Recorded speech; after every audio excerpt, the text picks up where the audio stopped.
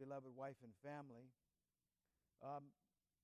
It's that we are beseeching God for others, like the centurion did for his slave, his servant.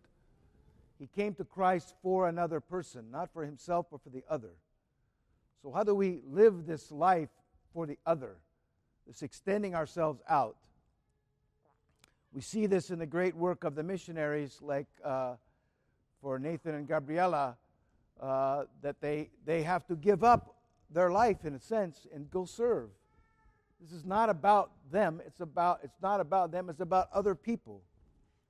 So how do we live this life? What are our goals in this? 3 things quickly. One is love, the other is compassion, and the other is goodness.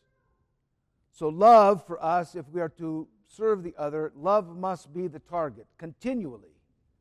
No matter what the circumstance is, no matter what the people in our life are doing, it's love them. You know, the Lord kind of raised the bar. You know, it was like love your neighbor, love your neighbor, love your neighbor. He says, I'm telling you even more. What was his command? Love your enemy. Extend yourself. We have to learn how to do this. It's hard sometimes to go from to hating your enemy to loving them, but you have to have love as your target. Maybe you stop hating them. Maybe you don't remember their offense against you. Maybe it's beginning to pray for them. Maybe it's entreating God on their behalf. Maybe it's doing a good work for them. Something that moves us from this disdain to love. But love for us always as Christian people must be the target. St. John of Kronstadt heard many, many people complain that it was hard to love.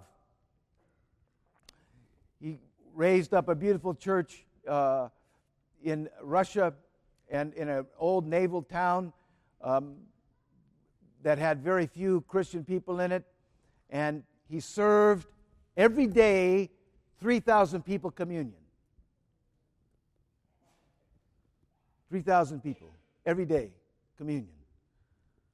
So you can see this man's work. And people would come to him and say, Father, I can't love, I can't love. He'd say this, force yourself to love. Force yourself to love. You can do it. You can do it with the help of God.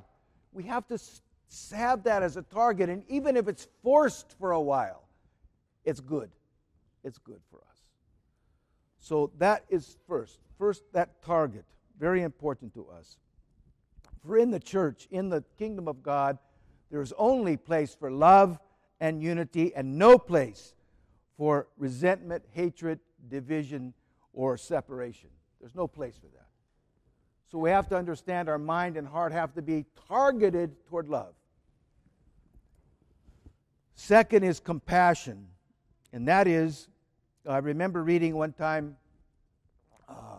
that if our heart isn't big enough to include everybody, we can't be in heaven. You know why? Because everybody's there. Everybody. So we have to learn to be magnanimous, to extend our love for others out. Get bigger. Get bigger.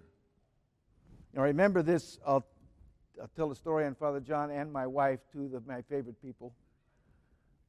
Father John said one time we were at a marriage conference, and he said, I love my wife because of her idiosyncrasies or her inadequacies.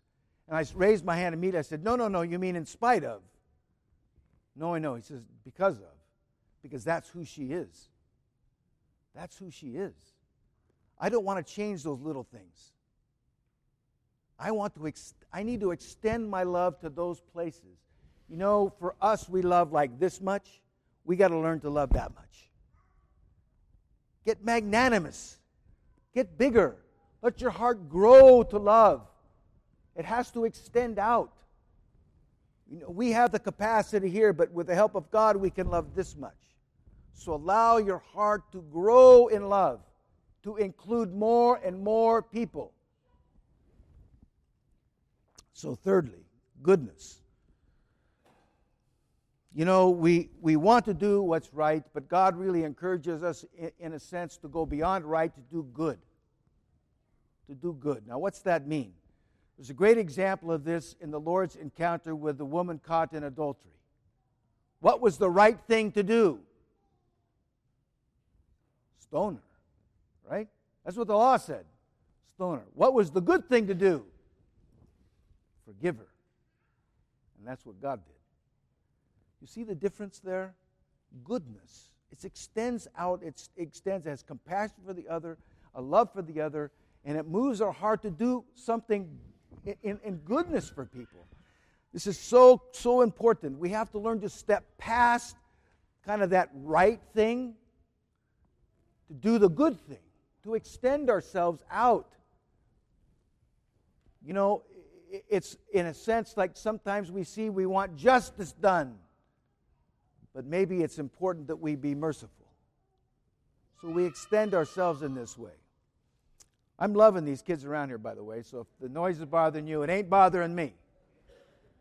So I just think these three things are so critical to us. How do we live a life for the other? To love, make that always the target. Compassion, to allow our heart to grow magnanimously, to grow big, to include all those that we know, and then to practice goodness, to look beyond that which seems to be right and to do the good thing, the holy thing, the merciful thing. So this will be concluded by a great presentation by our Nathan at the end of the service. But for us today, may this be our work, to love, to have compassion, and to pursue goodness. In the name of the Father, Son, and Holy Spirit, amen.